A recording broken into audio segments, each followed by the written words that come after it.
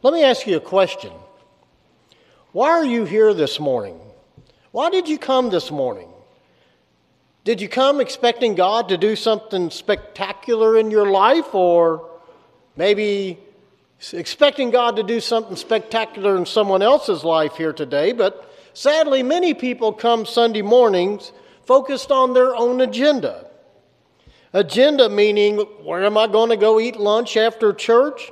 Where are we going to do this afternoon for family activities or get together? What does our plan for the week look like? What places do we have to have our kids, and where do we have to go, and what's work gotten stored for us?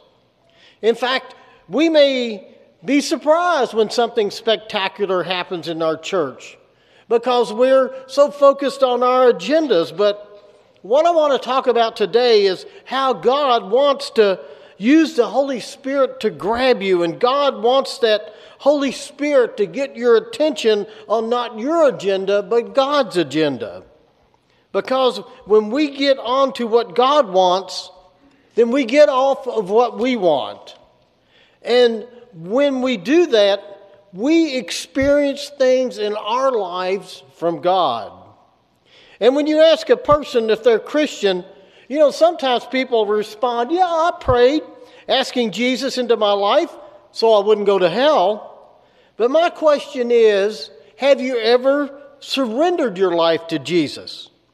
Yes, a Christian is someone who Jesus has forgiven them of their sins and ended their separation with God. But if you realize the price Jesus paid on the cross for your sins, see, that's not the end when you accept Jesus believing that. It's the moment that we start stepping out in faith that makes a difference. See, Christianity is a simple willingness to follow Jesus one step at a time. See, two words describe a Christian: surrendered and submitted. See, surrender is the act of salvation. Submitting is what we do with Him for the rest of our lives.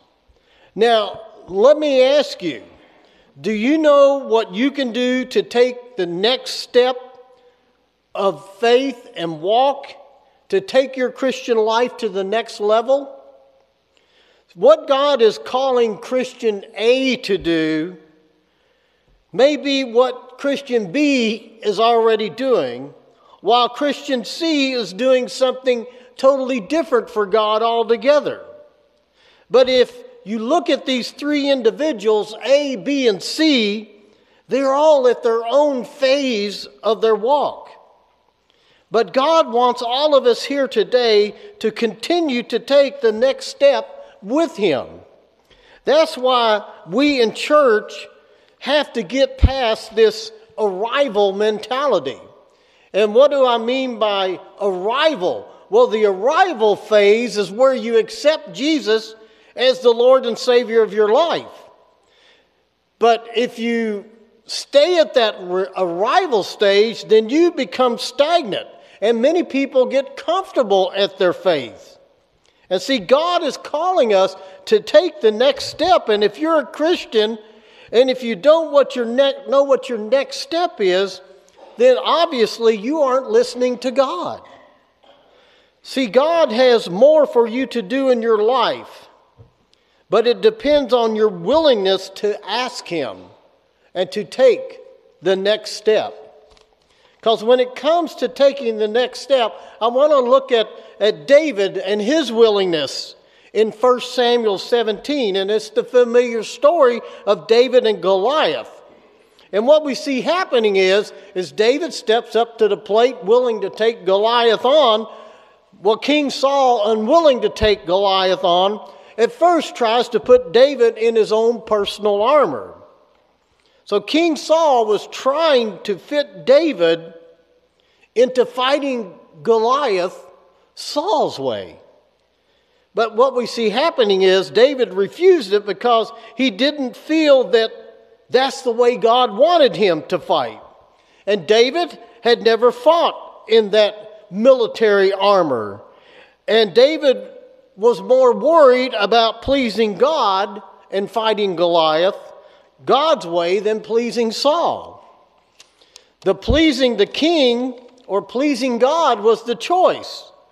To do what God wanted him to do or become what King Saul wanted him to be.